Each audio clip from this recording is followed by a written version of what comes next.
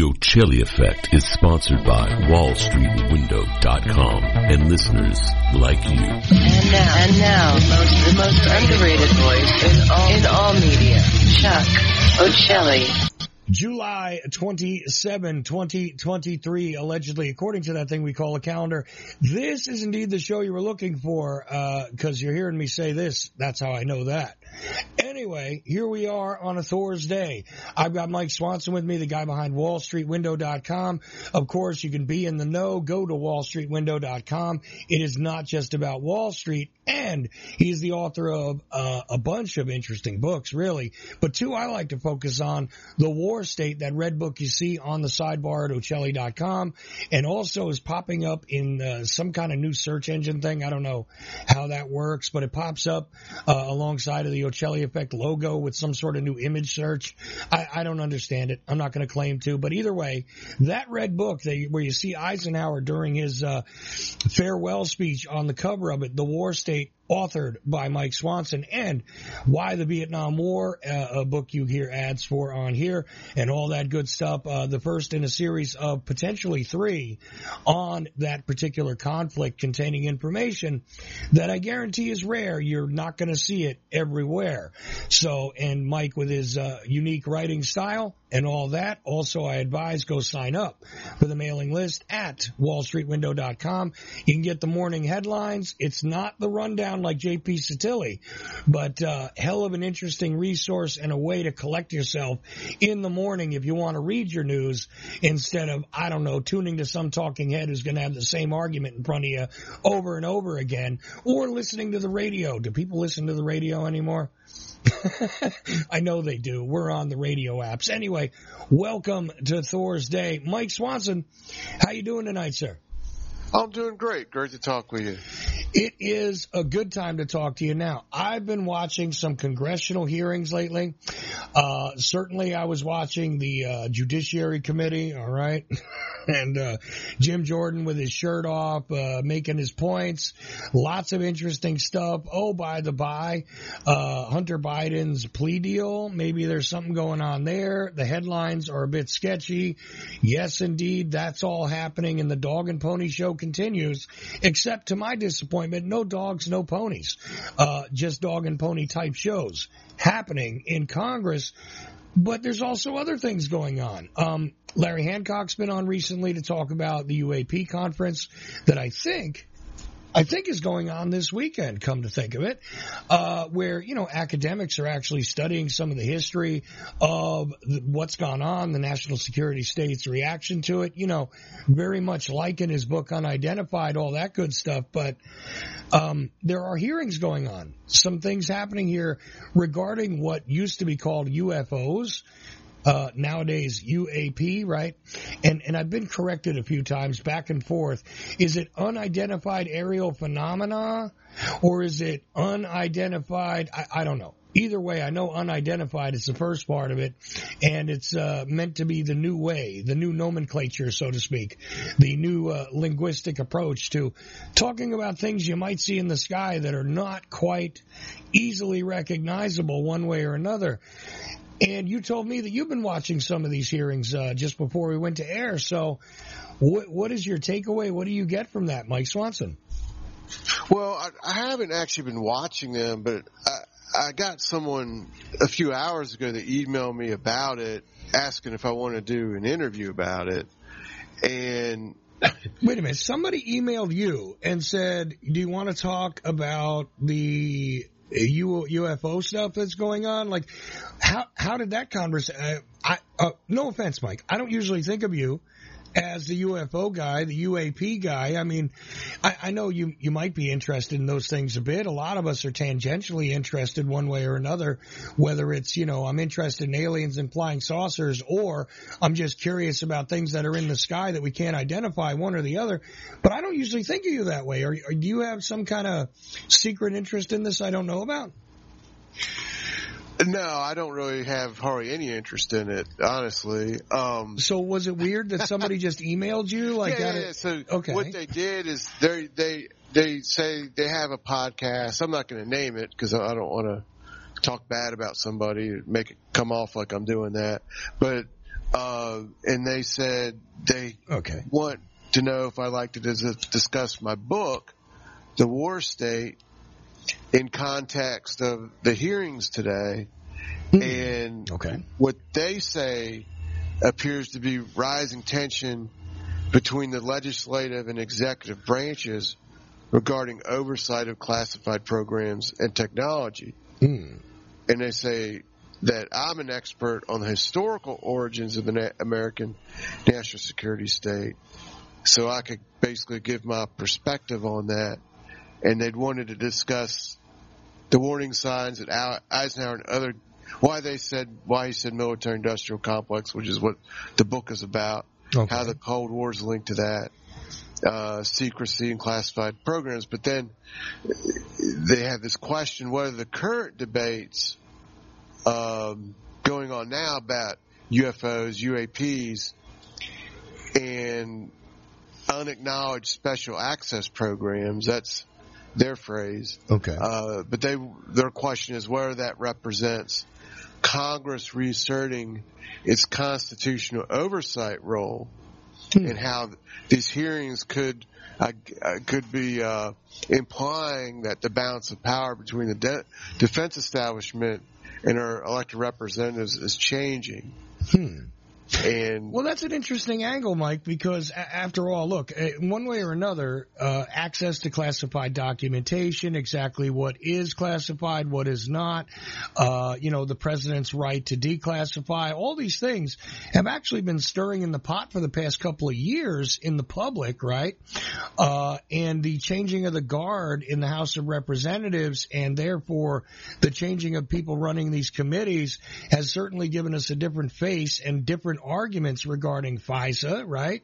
The behavior of the investigative agencies, which, by the way, make no mistake, a lot of times when there is an investigation of something connected to UAPs, often who is called? Well, the military and the FBI. So you have different levels of classification that could go on there. You do have knowledge about the Pentagon's behavior. Like I said, that's why that's a great book from Larry. It's a little bit unconventional, unidentified. Did you read that book, by the way?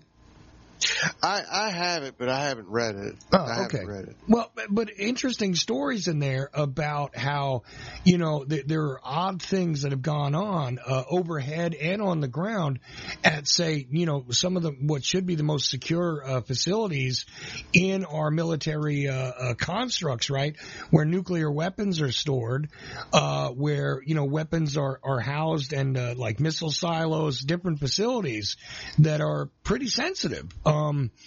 Exactly how did the... Well, go ahead. I would say, though, like this idea that the people are now going to... You got a hearing and you have a whistleblower, and that this person, supposed whistleblower, and that means everything is changing. I don't buy that. In fact, I would say no matter... first of all, I'm just going to say one person talking and telling stories, it's not enough information for me to really bother myself. I want to see documented proof.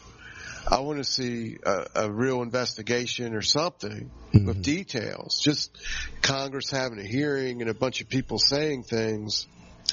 Well, that's happened before, and it doesn't mean it's always true. Well, we have seen what they're saying. True, absolutely true. But we also have seen, some movement here where there's going to be now at least a reporting mechanism, so that when these anomalies occur or these anomalous events take place, that there's actually somebody to go to collect that information. That's a change in recent years, because for a long time, as Larry pointed out on the show, there was nobody to go to, right?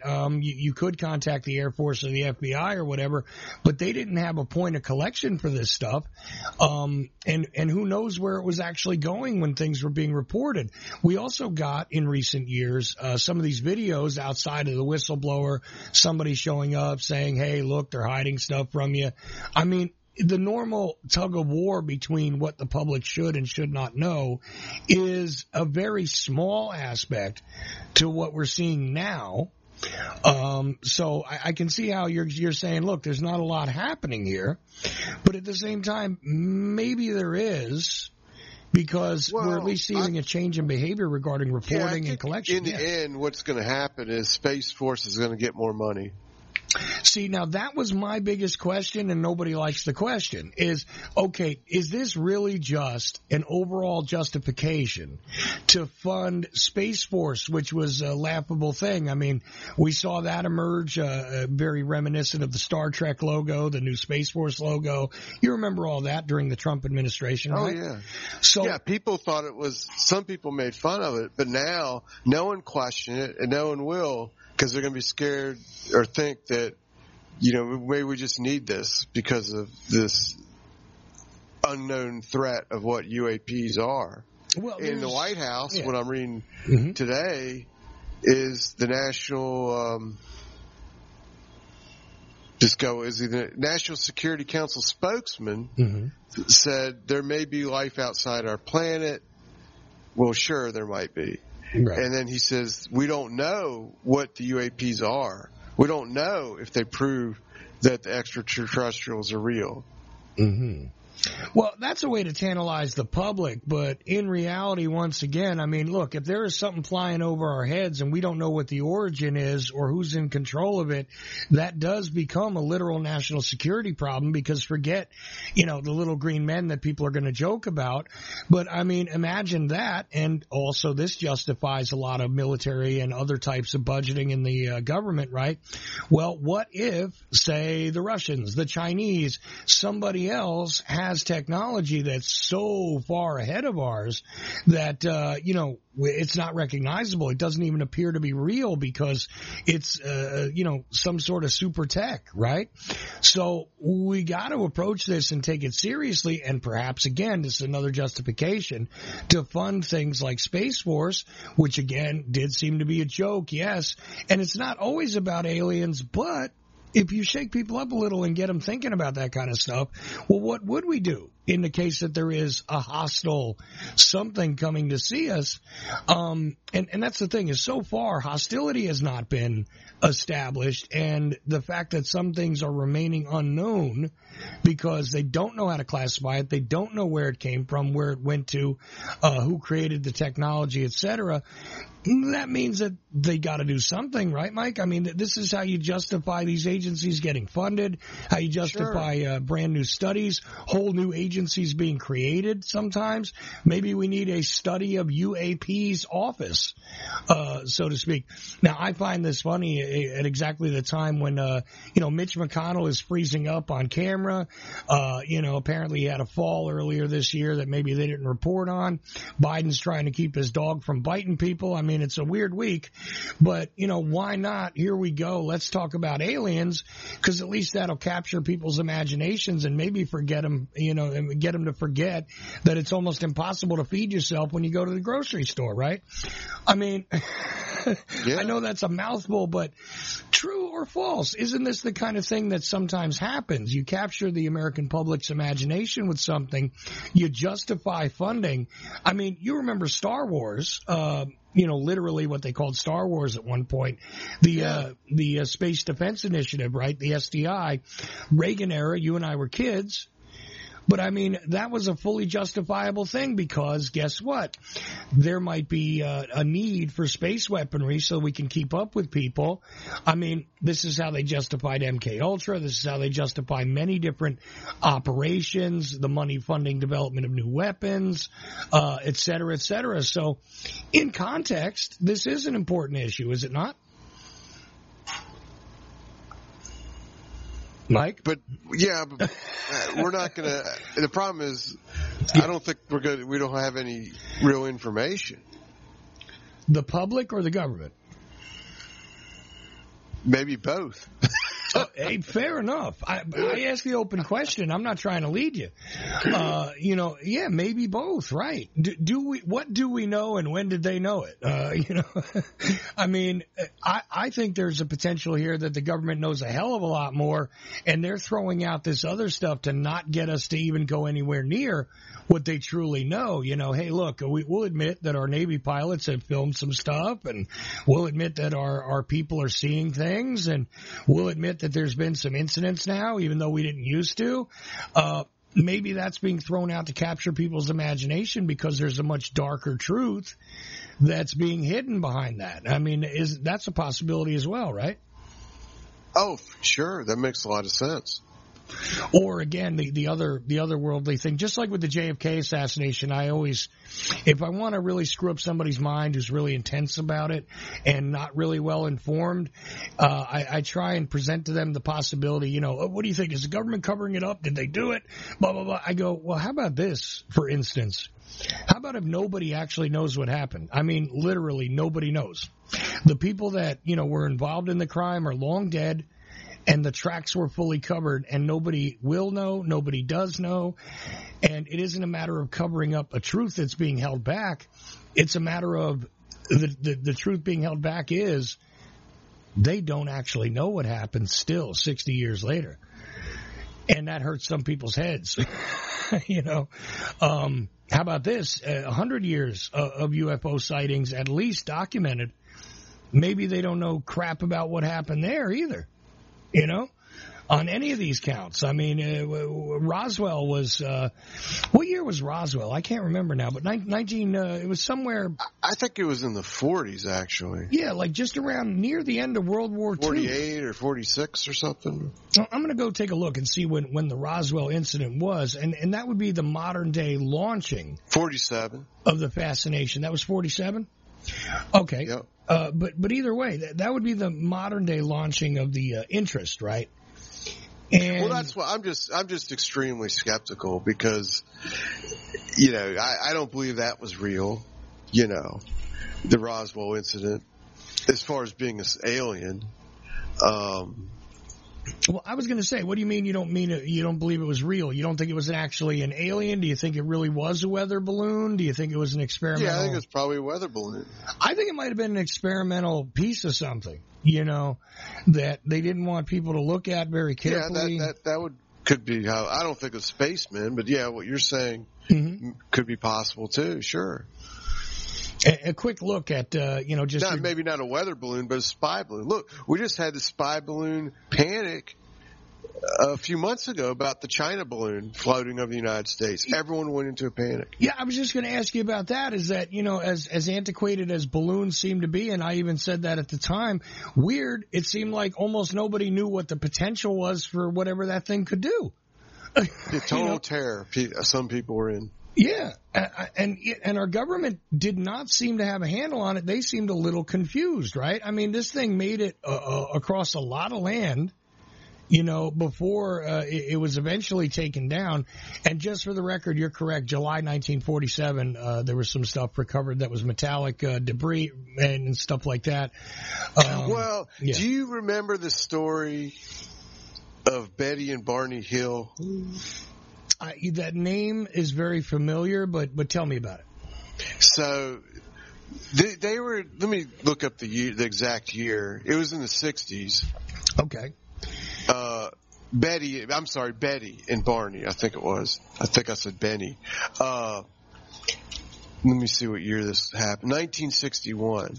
So, like the whole UFO thing that we grew up with was these stories about people getting abducted and probed, taken to the space saucers or whatever, and the Greys would look at them with their big eyes and probe them, basically molest people, more or less. And then they would show up naked, on the road or something, be dropped off by the spacemen, and they wouldn't have any memory of what happened. And they'd have to go see a psychiatrist or something, and then they'd remember what happened. And I mean, there are multiple stories like this. There's some movie made, 2 or 3 movies made about it. Communion. Well, the biggest one was Fire in the Sky. Fire in the Sky came after Communion. Yeah. Communion, though, was a best-selling book and then made into a movie. But anyway, these stories were ones that were kind of big in the 80s, but the original version of this is the Betty and Barney Hill story. Okay. And they told the story in 1961. They're out in the countryside somewhere driving, and when they got back home, they noticed that they had lost a couple hours of their life that they couldn't account for.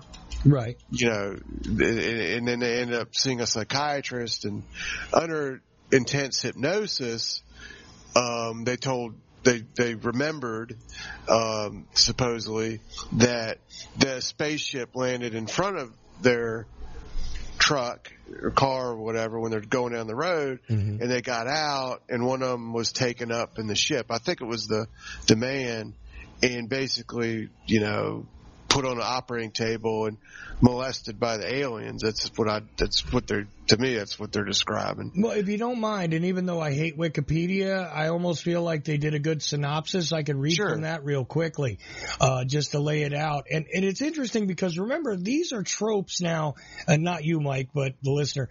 These are tropes now that really carried on through the 70s, 80s, and 90s that were extremely common, even jokes in pop culture, right? If you're down south somewhere on a fishing boat, then you're probably going to get abducted, like a southern, sort of hicks getting abducted, right? All the time. That was like a comedy trope. You could see it on The Simpsons and comedy skits and stuff. Anyway, back to the original incident, according to Wikipedia now, and I've dropped that link in the live chat room at Ochelli.com, so I'm going to read from it briefly. Barney and Betty Hill were an American couple who claimed they were abducted by extraterrestrials in a rural portion of the state of New Hampshire. Now, let me pause for a second. Now, this is in New Hampshire, and most of these things occurred in rural areas. It was most often thought of to be like, Arkansas and Louisiana and places like Georgia, places like that, but always in these like rural areas, okay? Not heavily populated areas. Back to it. They were from the state of New Hampshire.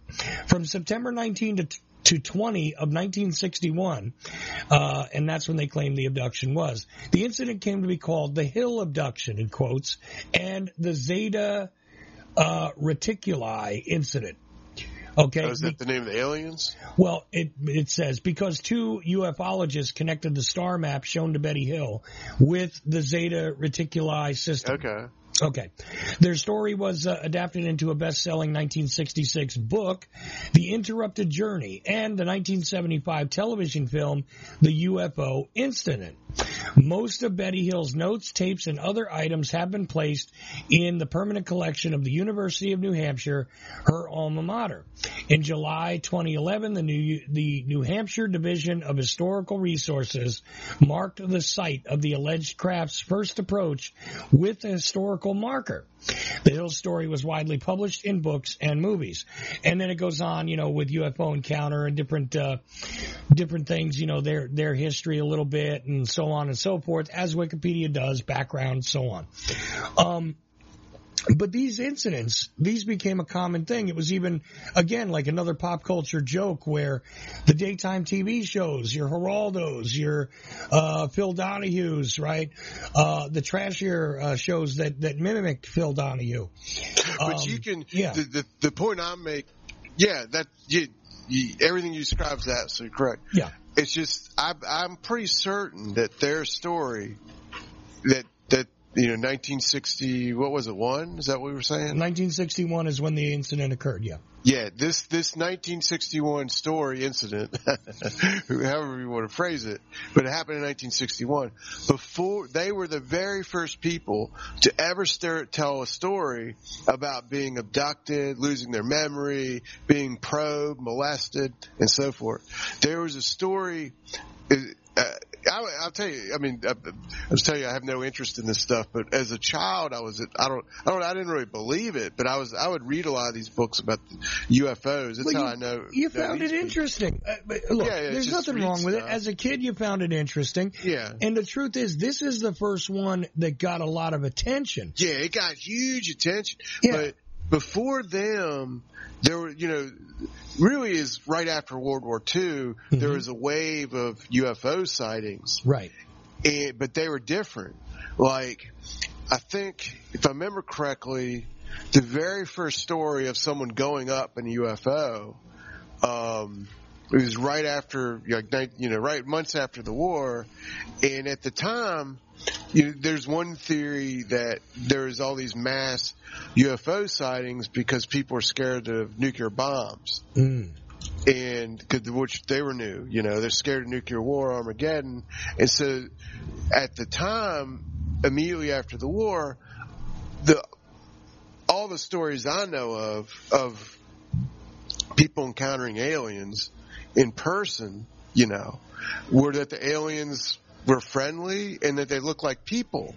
So, like, there's a story where someone says they got invited into a spaceship and they went up and the people said they were from Venus. Mm-hmm. And they, went there and flew around, and it was like and they looked like people, humans. And it was like a party, and they came back home and, whatever, told those story. But the Betty and Barney Hill story, these aliens were vicious and, hell. This is creatures from hell. And they were the first ones, as far as I know of, to tell that story, which is the story that dominated when we were young in the 1980s, and mm-hmm. obviously this was a huge story in the 60s and the 70s. Right. It must have probably faded away and then was revived by different people, I guess, when we were teenagers or whatever. Well, look, I'm at jstor.org just to take a look at a piece on this particular information, and I'll just read from the abstract real fast. I'll put this link in the chat room also. But this is an interesting attempt to do an academic job on collecting the information. First person reports, this is from the abstract, and I'll post that in just a second. First-person reports of abductions by UFO occupants have grown in number during the past few years and constitute an unusually well-structured legend type.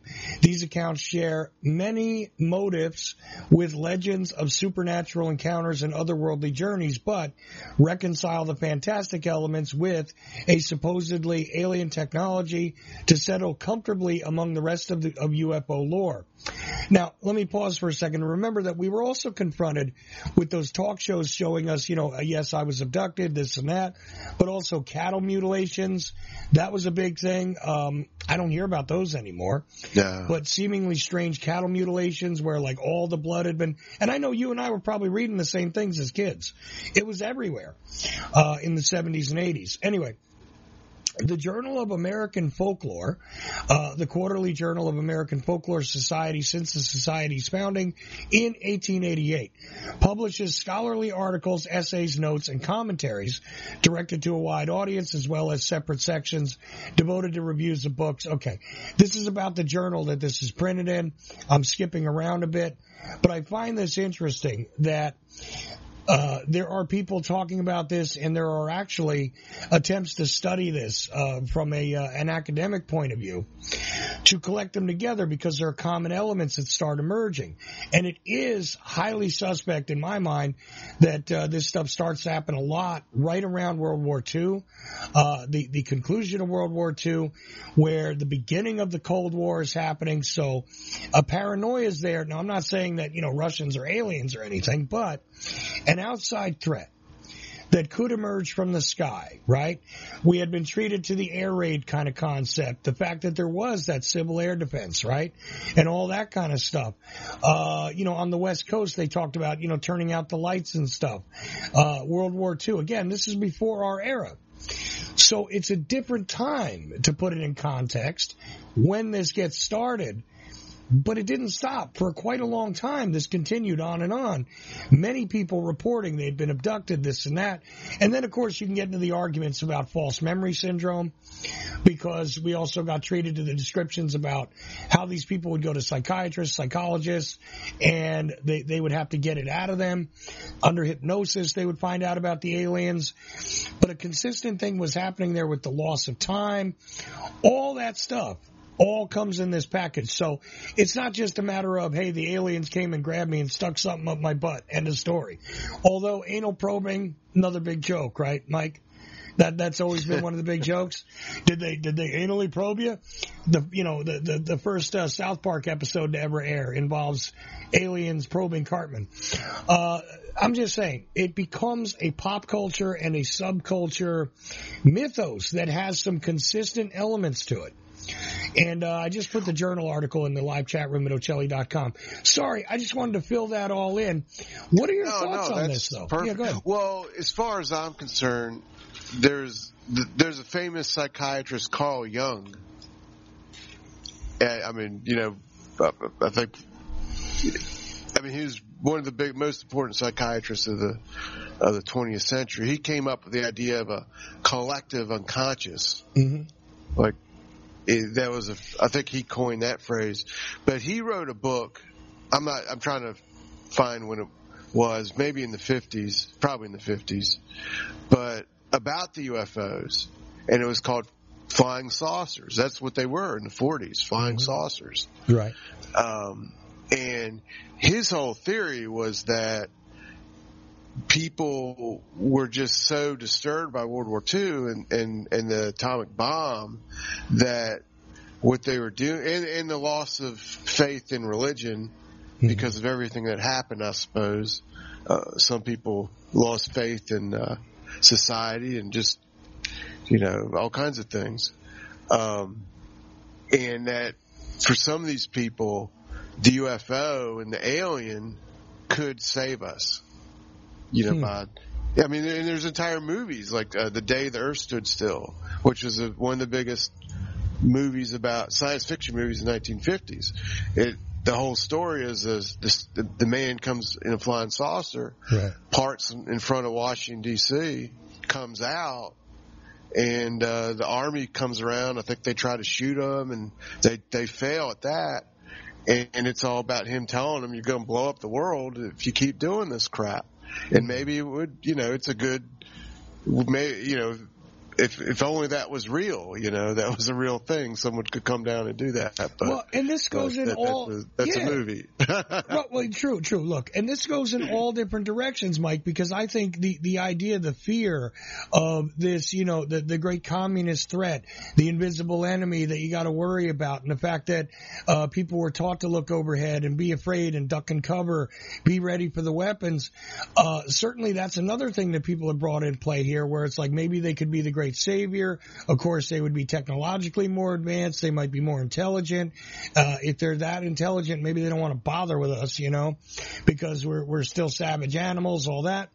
Okay, I get that. And then we get into, stuff like Project Bluebeam, where, people have claimed that one day they were going to conduct an alien invasion, right? But a fake one. They were going to create a fake alien invasion to get the whole world to comply. Some people have looked at this as a way to unify humanity. See, now I can get right into Star Trek if I want to. Gene Roddenberry's overall vision of a unified Earth. Now, some people look at that as, that's the New World Order. But other people say, once we learned that there were other creatures out there, other planets, we kind of figure out that, hey, you know what, we're actually all together on this one planet. Maybe we should work together more, and worry about those guys out there, because we have no idea where they're coming from, but at least we can speak common languages here. At least we're the same kind of animals and creatures here. Who knows what the hell's out there? Maybe for our own defense. And again, that was another reason to justify Space Force. But I'm saying this goes all over the place. I don't know too many people that thought about it as a kid, thinking about it, Mike.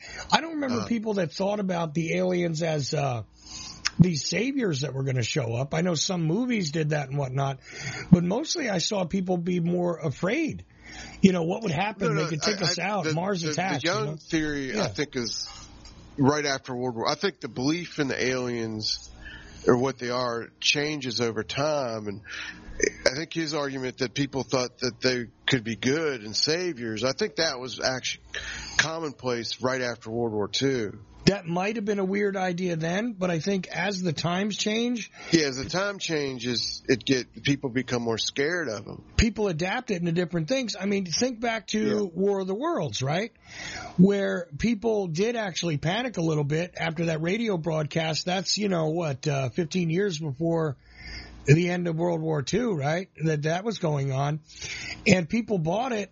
Some people did. People were legitimately afraid, thinking this was really happening.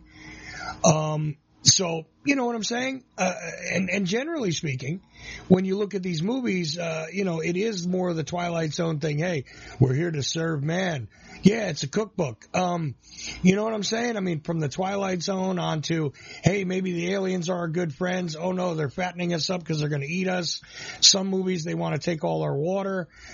Somebody mentioned in the chat room, by the way, that Zeta Reticuli was also the star solar system in the original Alien movie that Ridley Scott used in the first movie in 1979.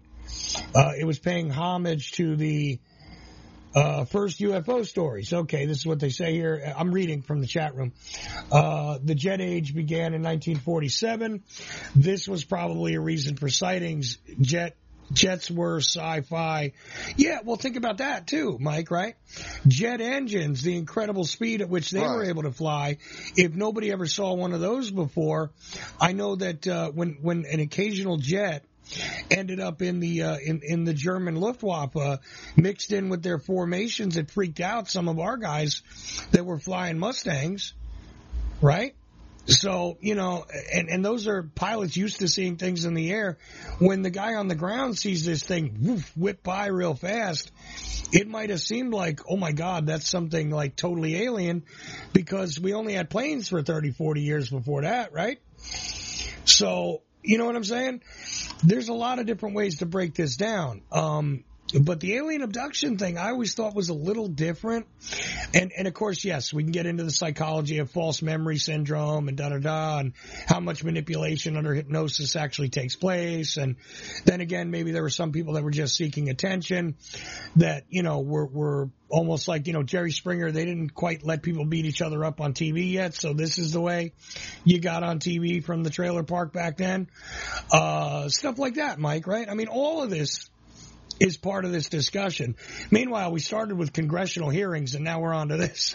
But well, no, I mean, it is. Yeah, I mean, I'll connect it to congressional hearings. So here's a little fact. I'm got a list of them I haven't thought about this stuff in so long. Excellent. So, well, I was buying time. I was buying time for you to go look stuff up. But I was just saying I was buying time for you to go look stuff up. That was part of what I was just doing. Go ahead. So yeah, there's several really key incidences that happened in 1946 and 1947. Mm-hmm. And the one I was talking about, the guy goes up in the ship and comes down to go to Venus. That's when that happened. But there was interesting. Here's a connection of someone your listeners may know of. Okay. The Murray Island incident. That was in 1947. Oh, the Murray. Yeah. Okay. So you're going to tell that whole story? Not the whole thing. But go for it. That's in Washington State.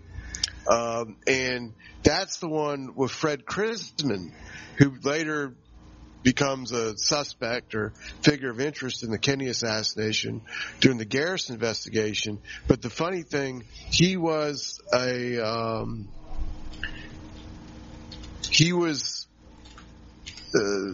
investigating the thing, and he claimed that Men in Black told him to stop investigating. Mm-hmm. So he's the guy, this Fred Krisman, who invented the Men in Black story. He's the first guy to come out with the story about these mysterious Men in Black. And again, that's a whole other area of folklore where Men in Black don't just show up because of aliens, by the way, and they don't look like Will Smith.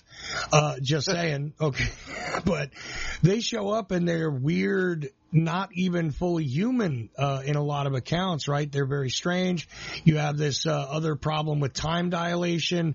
People lose time. People, they can't identify them. They seem to be, I'm not sure what the guy looked like. They all look the same, and they were weird. There was noises I heard, and they acted very strangely, and they seemed to disappear as soon as they appeared. They didn't drive away, all kinds of weird stuff like that, right? I mean, in these accounts over the years. Yeah, and I'm reading about the Murray Island incident. It says that is where the term flying saucer was coined. So this guy, Raymond, what's his name? Kenneth Arnold. Kenneth Arnold, yeah. He claimed he saw a saucer flying past Mount Rainier at 1,200 miles an hour and that it opened up and it began to eject thousands of, it doesn't really understand, it doesn't make sense to me, what seemed like thousands of newspapers from spewing outside of it, and it came down to the earth, and it turned out they were pieces of metal that resembled rocks. And he was in a boat, the guy that saw this, and the rocks hit his boat and killed a dog. And this is what Fred Krisman investigated. This is the Murray Island incident. Yeah, no, and by the way, if somebody said in the chat room Fred Krisman was the man in black, I didn't say that. What I said was that Krisman invented that story. Let me read to you from something I have here, though, if you don't mind. Again, yeah, go ahead. Just to add to this, because on Muckrock, muckrock.com, and I put the link in the chat room at Ochelli.com. I'll try and include this stuff with the show notes.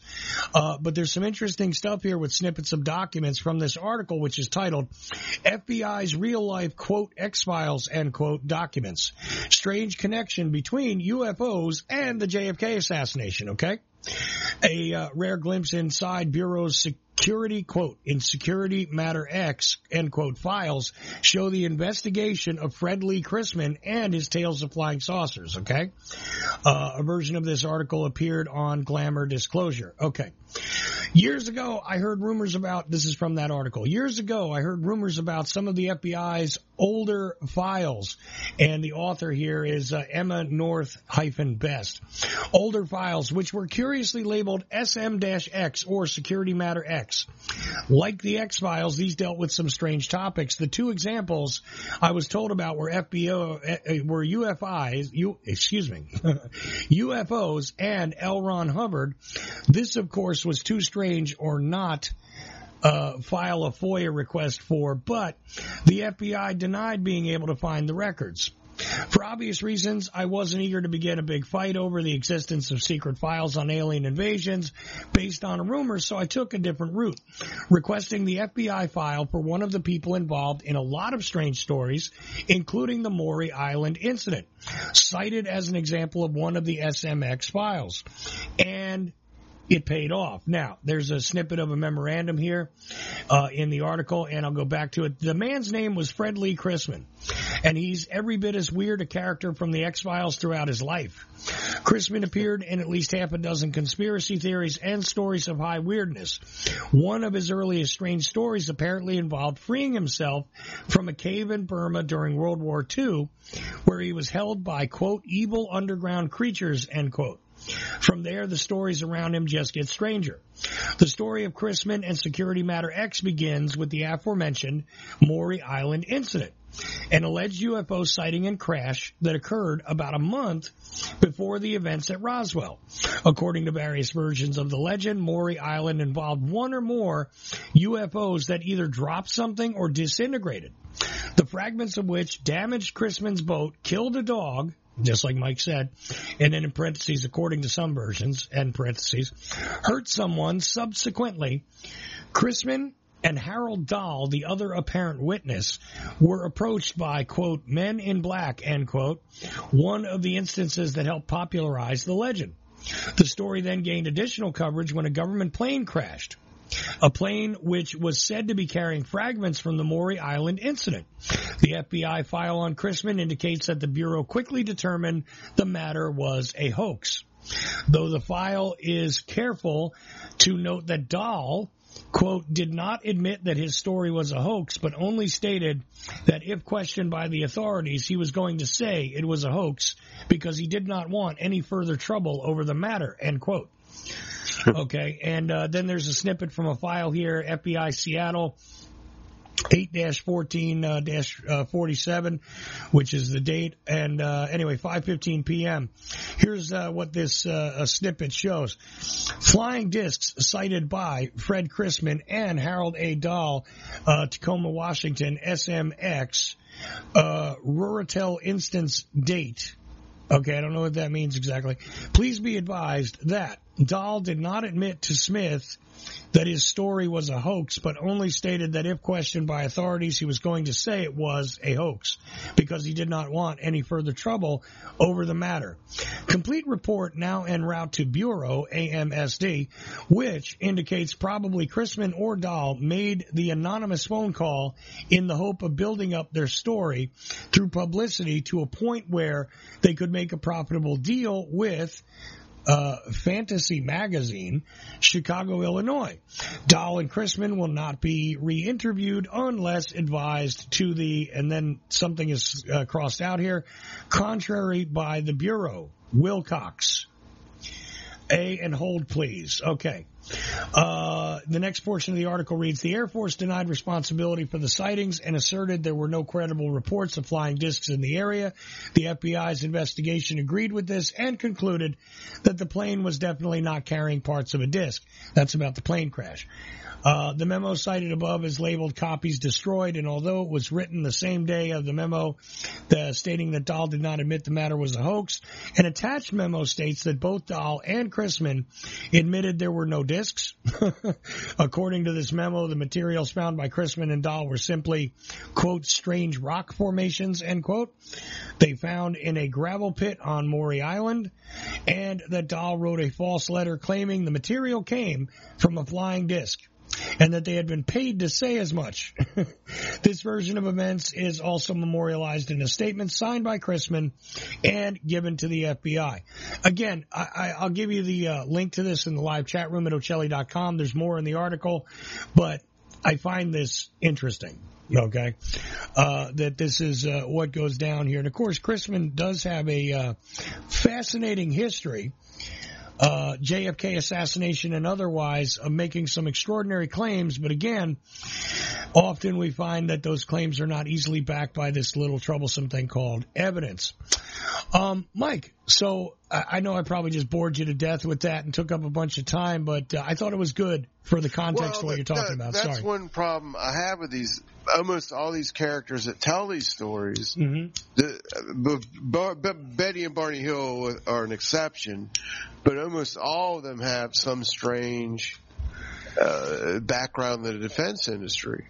Yeah, background in the defense industry, some weird angle where they're trying to make money with it. There's only like a couple of them that are like just legitimate everyday people that if you don't, you track them down and you find out, like you said, they're connected to the defense industry. They're connected to, other weird circumstances. Turns out the same guy that says he was abducted also got knocked down by Bigfoot, weird stuff all the time with these things. And this is why I don't usually cover it on the show, to be honest with you. I don't cover much of this stuff. Occasionally I'll get into it, but I don't cover it on the show because most of the time I find it to be silly. It's weird. Guy Bannister is tied to that Maury Island thing too, because I think he was actually Why not? Well, he was. He had been part of that investigation somehow. Memory is not serving me as to exactly how he was. I think you're right. But Guy Bannister was somehow tied to that investigation. I mean, he might have just been in charge of some agent that was dispatched to do something or whatever. Because remember, he had been an FBI agent out of Chicago, right? So, I'm just saying, weird stuff goes on with a lot of these cases. And for a little while, there were people popping up all over the place. They would lose track of time and then, they disappear for 2 days. And I thought a lot of times it was, some good old boy, trying to cover up the fact that he had been running around on his wife, got drunk and lost track of days and shows up 2 days later. Well, honey, I couldn't have made it home. I'm just reading about the Chrisman guy. Yeah. Someone's made a cartoon comedy out of him. Yeah. Okay, where's that at? It's called Fred Chrisman Cave of the Space Nazis. It is. Okay. Well, it's the description of it says, I'll have to watch it, but it says this: the first scene sees Fred Chrisman broadcasting from a radio. He tells his listeners he was not involved in the Kennedy assassination, saying, "I could never have performed such a stunt alone." Well, okay. And then he says, this is a real thing. I protected the earth from aliens. I protected. Saying, if you doubt me, if you don't believe that I protected the world from the aliens, and I simply ask you, where are they? I don't see any here. You're welcome.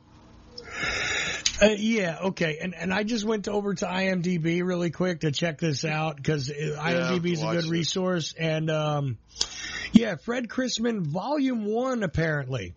Cave of the Space Nazis, is a, let's see, can we get the synopsis here? Let's see, director is, Brian, Shickley, which I think somehow I've run across him before. Anyway, there's a whole cast and crew, and it's apparently a short animation starring a character fashioned after Fred Chrisman. I can't even imagine what I did not know that they made this stuff. Apparently it was made in 2022, by the way. So people are still interested in this. Let's see. There's his Wikipedia page, Film Freeway. I'm looking to see if I can get a quick synopsis, like a really good one. Space Nazis written by blah, blah, blah. Okay. Let's see if this gives me a good quick synopsis. Joseph's Midwest Weird Fest Shorts Reviews. Okay, here's a review of it.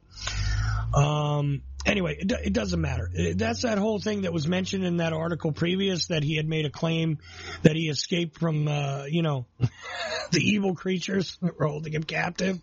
The evil aliens that were from, what did he say, Venus? Was it Venus, Mike? I can't remember. It doesn't matter. You know what? Because I mean, it was Venus was another story I was talking about. Oh, was that another? I'm sorry, I might have mixed it up. Anyway, they were from another planet and they held him captive in a cave. But again, he's also tied to some pretty fantastical stories regarding the Kennedy assassination. I don't know how anybody takes a guy like this seriously, but they do. Is he somebody that was clearly involved with some disinformation agents? I think so, and I think this is part of the fun and games that goes on. Plus, don't forget, what was the primary way that they used to criticize Warren Commission critics, right? And people that were, like when I first started to really look into the Kennedy assassination, right? I was still a teenager, Mike. Were you looking into it back then, by the way, as a teenager? When I was like 14 or 13. Okay, so you started with a casual interest. You and I, really, parallel universe here. You and I could have hung out because I'm telling you, this is when I started to look at it. And in 1988, let me get this straight. I guess I'm 16 and 19. When at the age of 16 is when I got serious, around the 25th anniversary, because there was stuff on TV and there was stuff on the radio and there was just a lot of information out there and magazines, and I got really into it. So that's when I got in. When I got in, though, one of the main attacks, and for probably a decade and a half, until after Oliver Stone's film had set in and we got the Records Review Board and stuff, what was one of the main things that always came up, right? Oh, you believe in that Kennedy, JFK conspiracy stuff, right? Like on the X-Files. Oh, yeah, there you go, Mulder, you're on the grassy knoll again, right? But what they used to say to us is, well, you believe that Kennedy wasn't killed by Oswald? I bet you believe in what? Little green men. They always put the aliens right along with Kennedy. It's like, I didn't bring up aliens. I'm talking about, actual, you're one of those wacky people. Isn't that funny? That it seems like that was the design. Just like when we saw the memo where, stop calling these people Warren Commission critics, start calling them conspiracy theorists to undermine the fact that they don't have any of the facts. That's what you're supposed to do. That was the directions given to the media. You remember that document, I'm sure. Oh, yeah. Yeah. So, but what I'm saying is that the nomenclature shifts around, the phrasing and the labeling shifts around, and this is the way things are done. This is the business of propaganda in the modern age. They attach labels to you, and those labels imply connections to other things, and therefore, guess what? You're this, you're now that. If you're a liberal in certain circles, then you're the root of all evil. If you're, against Joe Biden and you're complaining about him, you must be a Trumper, and therefore you're somebody who's against this and against that, and you believe. They make all sorts of assertions off of a very simple jumping off point and then attach you to 18 different things. And one wonders why that formula is exactly the same. I don't wonder, I see it. People are given those marching orders. You're told, you're directed, you're fed that information constantly. They repeat it enough, and they tell you, if this, then that. If you believe that Kennedy wasn't killed by Oswald like our good and proper government told us, then you believe in little green men. Okay? Then you don't believe in this. You are un-American. If you think that there's any question about the, 19 angry guys with box cutters taking down 2 buildings in New York City, if you question that, you're unpatriotic. You hate America. They always do this, Mike, where they attach some other thing that may not necessarily be true. I got to tell you, I stand in a position of saying to myself that realistically, there is very likely other life in the universe, right? Just mathematically, it makes sense to me that there is other life in the universe besides this one little ball that we're on. And yes, I do think the Earth's round, not flat. Let's not go there. But forget if it's a ball. Let's just call it a rock. Mike, we're all on this rock here. I think there's life elsewhere. Now, do I think they're coming down and visiting people and rectally examining us? Not necessarily. Do I think they've come down to mutilate cows and they've come to, get the cream of the crop to examine and figure out how human beings work? Realistically, would a race of aliens do that? They might. They might look at us as zoological animals. That's a possibility. It is a possibility. But has it actually been happening? Are the people's stories that tell it true? I'll tell you another thing. An interesting theory that comes up, and I'm going to throw this at you, and then I'm going to let you run with whatever it is you want. And I think we'll probably, either close this out or go to a break real quick and give people our final thoughts after it, because we probably exhausted everything you wanted to talk about. But food for thought. I knew some people that they described certain things that were in their memories, and I feel like they did describe that this weird space that your memory can get into when you've been anesthetized and you're in, like, I've had a couple of surgeries. Have you ever woken up during a surgery, Mike? Had a surgery where you woke up? No. Okay, well, I have. Not when I woke up during it. Okay, well, I have. And I've had surgeries where, believe me, it's just like, wait a minute, what happened? I blinked and I don't realize that, I've been under anesthesia for 8 hours, right? Or 3-4 hours, whatever it was. Like snap of the fingers, I'm just waking back up. Like when I had my throat surgery, I remember them starting the count on the anesthesia, and we got all the way to 1. We were counting backwards from 10. They were a little surprised that we got to 1. But the next thing I knew, I was in my room, despite the fact that I was told that I had been awake previous to that and taken some actions. Actually, I struck a nurse coming out of anesthesia because I felt as though I was threatened. I don't recall any of that, but I do recall coming partially conscious during anesthesia before. And you could see things in a lot of weird ways. You might see people with big blurry heads, and if they've got white masks and white hats on and stuff like that, maybe the whole head looks pretty white or gray, blurry gray. It could seem like that. And some of those experiences sound like something like that is in their memories one way or another. But why in the hell would, some of the people that we've seen them abduct, like I don't know the background on Bill and Bill and Betty, was it, that we were talking about before? That's right. I don't know their backgrounds. Betty and Barney. Betty and Barney, I'm sorry. Betty and Barney, I don't know their backgrounds. But some of the people that I used to see on TV, I would always look at them and say, if I were an alien to come down, I would not pick these people to examine. They don't seem to be. What would be interesting about them? To examine them. They're not smart. They're not pretty. They're not anything. They're not exceptional. You can tell that right away. Like, what would an alien want with these people? Anyways, I'm just saying it's a very weird subject. It's interesting. And here's the thing. I'm very skeptical of most people's stories, but I do believe there's life out there. Not sure if they're anally probing us. Okay. Not sure if I buy most of the stories, famous or not so famous. But it is an interesting phenomena, and it has been consistent for, well, quite a while. I think these things did exist before World War II, but I think in the age of mass media, it's the awareness of it has grown, just like anything else, and it did grow during that time period. I think because as technology has emerged too, that has also sort of created shock among people.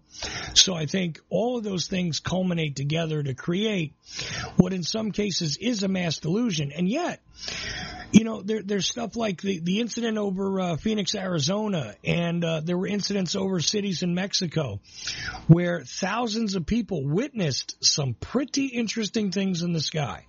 You know, some of the triangles, the weird formations.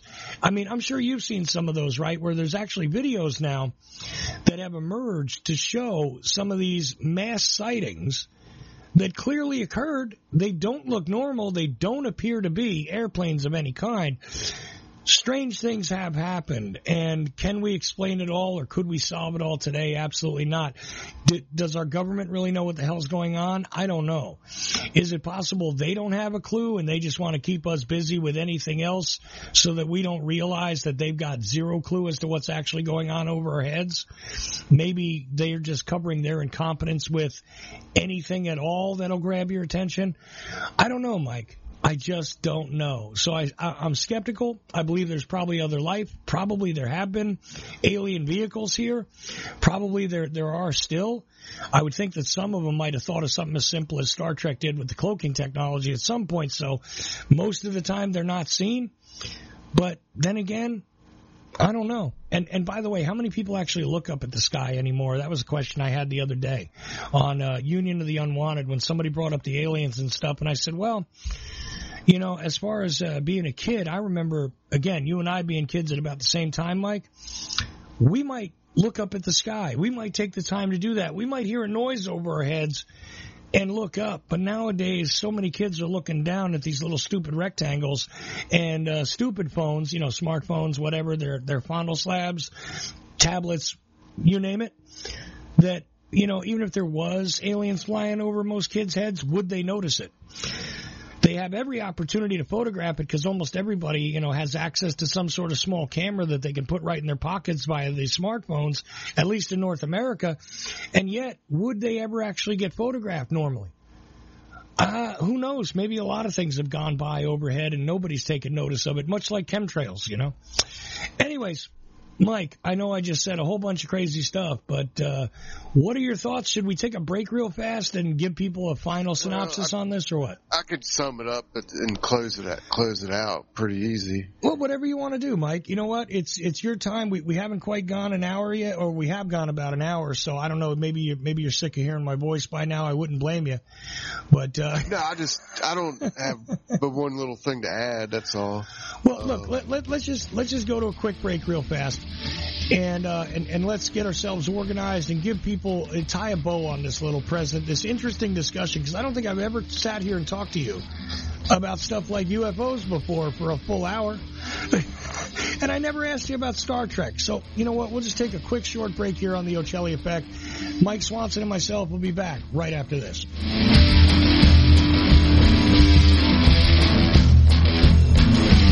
Revelation through conversation. WallStreetWindow.com. Gold, silver, the stock market. WallStreetWindow.com. Perhaps you're invested deeply. Perhaps you're not in deep enough. Maybe you're thinking about getting started. WallStreetWindow.com. Michael Swanson, the brilliant author of The War State, understood these trends professionally for many years, and now he gives you the benefit of his knowledge. WallStreetWindow.com. Go there now. Go there now. Go there now.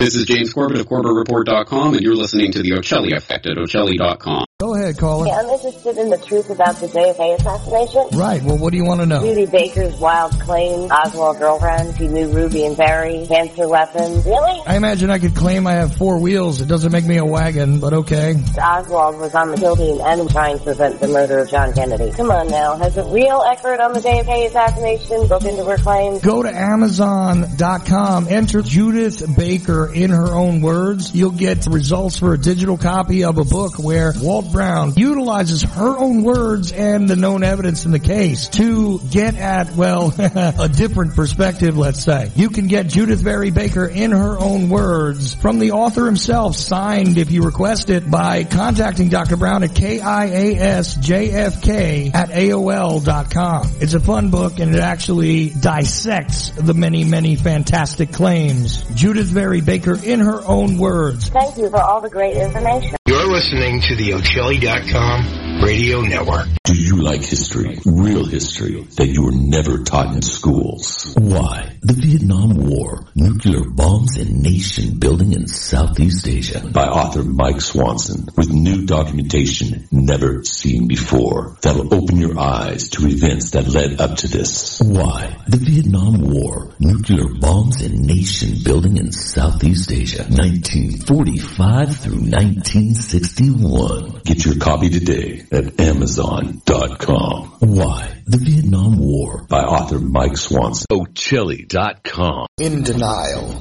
Secret Wars with Airstrikes and Tanks by Larry Hancock. Secret wars became a staple of U.S. covert operations and are still happening today. Larry Hancock's book, In Denial, rips the cover off many of them. Using new files, it exposes things about the Bay of Pigs that no one has ever written about before. It shows why it really failed and why the United States did not learn from it. It also shows why other countries today are doing secret operations with more success. This is the book that puts what some want to deny into the light. In Denial, Secret Wars with Airstrikes and Tanks. Larry Hancock. For more information, go to larry-hancock.com. Pick up your copy of In Denial at Amazon.com in digital or physical form. The War State by Michael Swanson explains the great national transformation that took place and put the Kennedy presidency in the context of the times and reveals never-before published information about the Cuban Missile Crisis. President Kennedy would not have been assassinated if he had been president 200 years ago. His assassination took place in the context of the Cold War and the rise of the national security state. Before World War II, the United States was a continental republic. In the decade that followed, it became an imperial superpower. Generals such as Curtis LeMay not only wanted to invade Cuba, but knew that there were short-range missiles on the island armed with nuclear warheads that they could not destroy because they were on mobile launchers. Their invasion could have led to a third world war, and they wanted to go to war anyway. The War State by Michael Swanson reveals why and will show you what President Kennedy was up against. For more information, thewarstate.com. Bring me 15 hookers now and get the drugs ready and take me to the private island. Nowadays, if they landed in trip ships wearing pink uniforms, they're like, tranny, tranny, tranny. Literally, everyone would just kneel and go, oh. She goes up on a throne and craps, and they wipe her fat butt. Come on. China's gonna let you... Revelation through conversation. Get ready for the Ochelli Effect.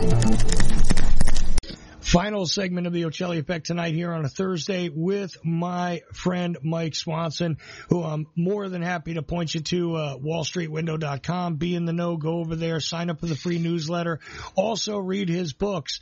Now, he's written a bunch of them. Interesting history of Danville, Virginia, which I don't usually promote, some stuff on finance, but the two I do promote, The War State, fascinating, essential piece of reading, and I may indeed have a copy or two of that with me when I go to Dallas, along with copies of Why the Vietnam War when I go to Dallas, and who knows, maybe we'll give away one or two on the show before I go, because I think you guys need to read that. That's the first in a series of at least 3 or potentially 3 volumes on the Vietnam conflict, and it is a unique piece of work from a unique author, Michael Swanson. Okay, now that I've done the obligatory promos and all that, Mike, I gotta say, I did not expect to have an alien conversation with you, or a UAP or UFO conversation with you.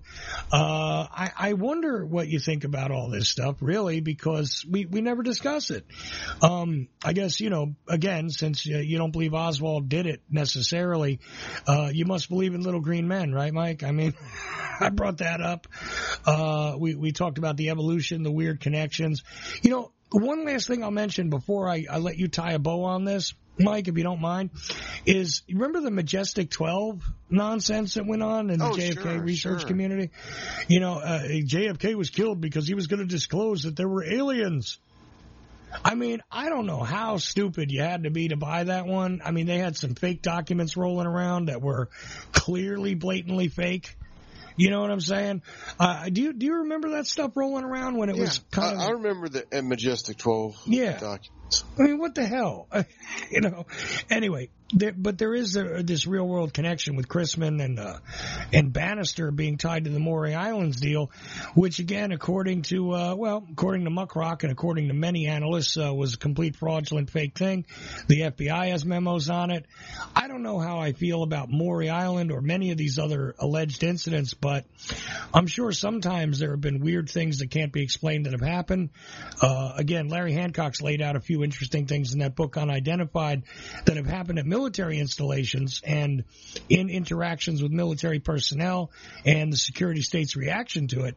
That is some fascinating reading, but outside of that and the weirdness and the videos that we've seen released in the past couple of years, I don't know, man. I still remain kind of unconvinced in any direction as to what's actually happening regarding all of this. What's your overall take?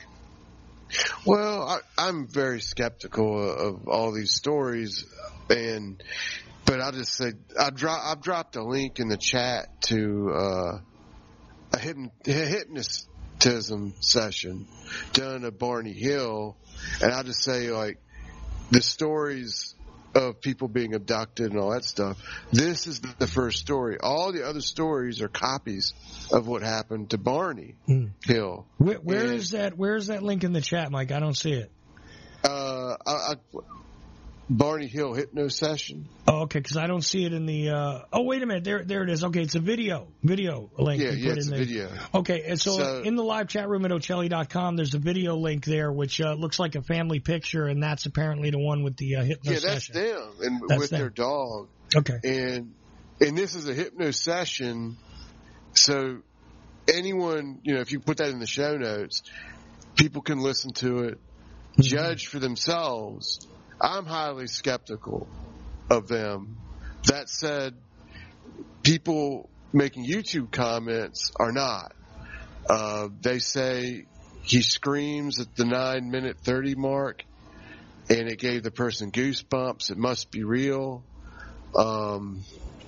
Anytime you hear an abductee screaming in agony during hypnotic regression, you get chills on your spine. When you do, you know it's real. Right. So these people making these comments like that, they're convinced. But you can listen to it and judge for yourself. Well, I say, look, obviously, you judge all these things for yourselves. I mean, I am not claiming to know a damn thing about it, right? I mean, you look back at some of the official stuff because somebody said, hey, were there other interviews conducted? I'm not sure. I'm looking at an obituary and a write-up at the University of New Hampshire, again, where I told you some of the papers and artifacts from them are stored there at the university because Betty was apparently an alumni of that university. It also says she was a social worker, etc. I mean, these are interesting, regular people. I don't think they really were out there seeking a lot of, like, notoriety, unlike some of the people I was talking about that were on the Geraldo shows and stuff like that later, who I think, became queen and king for a day. You know what I'm saying? Like, they got on TV and that was their big moment, A lot of things are possible. And, I mean, what can I say? It's a strange thing, and who knows if we'll be able to track any of that down, personally. I mean, and it is weird watching Congress have hearings about it. And, again, our mutual friend Larry Hancock is involved in a very serious study of, these things that have been witnessed and accounted for by the military all the way up to the 1970s. So maybe I should ask Larry next time I have him on in a couple of weeks about what he thinks about this, the abductions and stuff. I'm sure that that's not the area that his people are working on, but what the hell, I can ask him about it anyway, right? Oh, sure. And look, I'm open to any kind of discussion, and this was definitely a weird one, Mike. I didn't expect, like I said, to have this conversation with you. But what the hell? I've taken you over time, and I've taken all you people over time tonight on the Ochelli Effect. But again, go over to wallstreetwindow.com. I'm sure Mike won't be writing about aliens unless something comes out in these hearings, in which case he might report about it on his newsfeed. But other than that, Mike, I don't see articles on aliens coming up in your near future, or UAPs or UFOs or the X-Files, unless there's something I don't know. I mean, tell me. Well, unless something, not that I know of, and I hope not, because then something crazy's happening. Either that or Project Bluebeam, which is something we could discuss one day, where people told me they were going to fake an alien invasion and all that. And it was definitely coming, and it was supposed to have come in 2012. They were going to do it, alongside of the Mayan calendar, right? And all that. Anyway, look, I know I've had a little fun and I've laughed a few times, but I had a great conversation with Mike Swanson, and I hope you guys enjoyed it. Thanks, Mike. Yeah, good talking with you. Anyways, I am merely Ochelli, and all of you are indeed the effect. Get involved at Ochelli.com and get in on the swag program over there. I'm not selling anything, but I've got stuff to thank you for being a supporter if you chip in and support, and we could use it over at Ochelli.com to keep things rolling. So I am Ochelli, and you are all indeed the effect. Good night.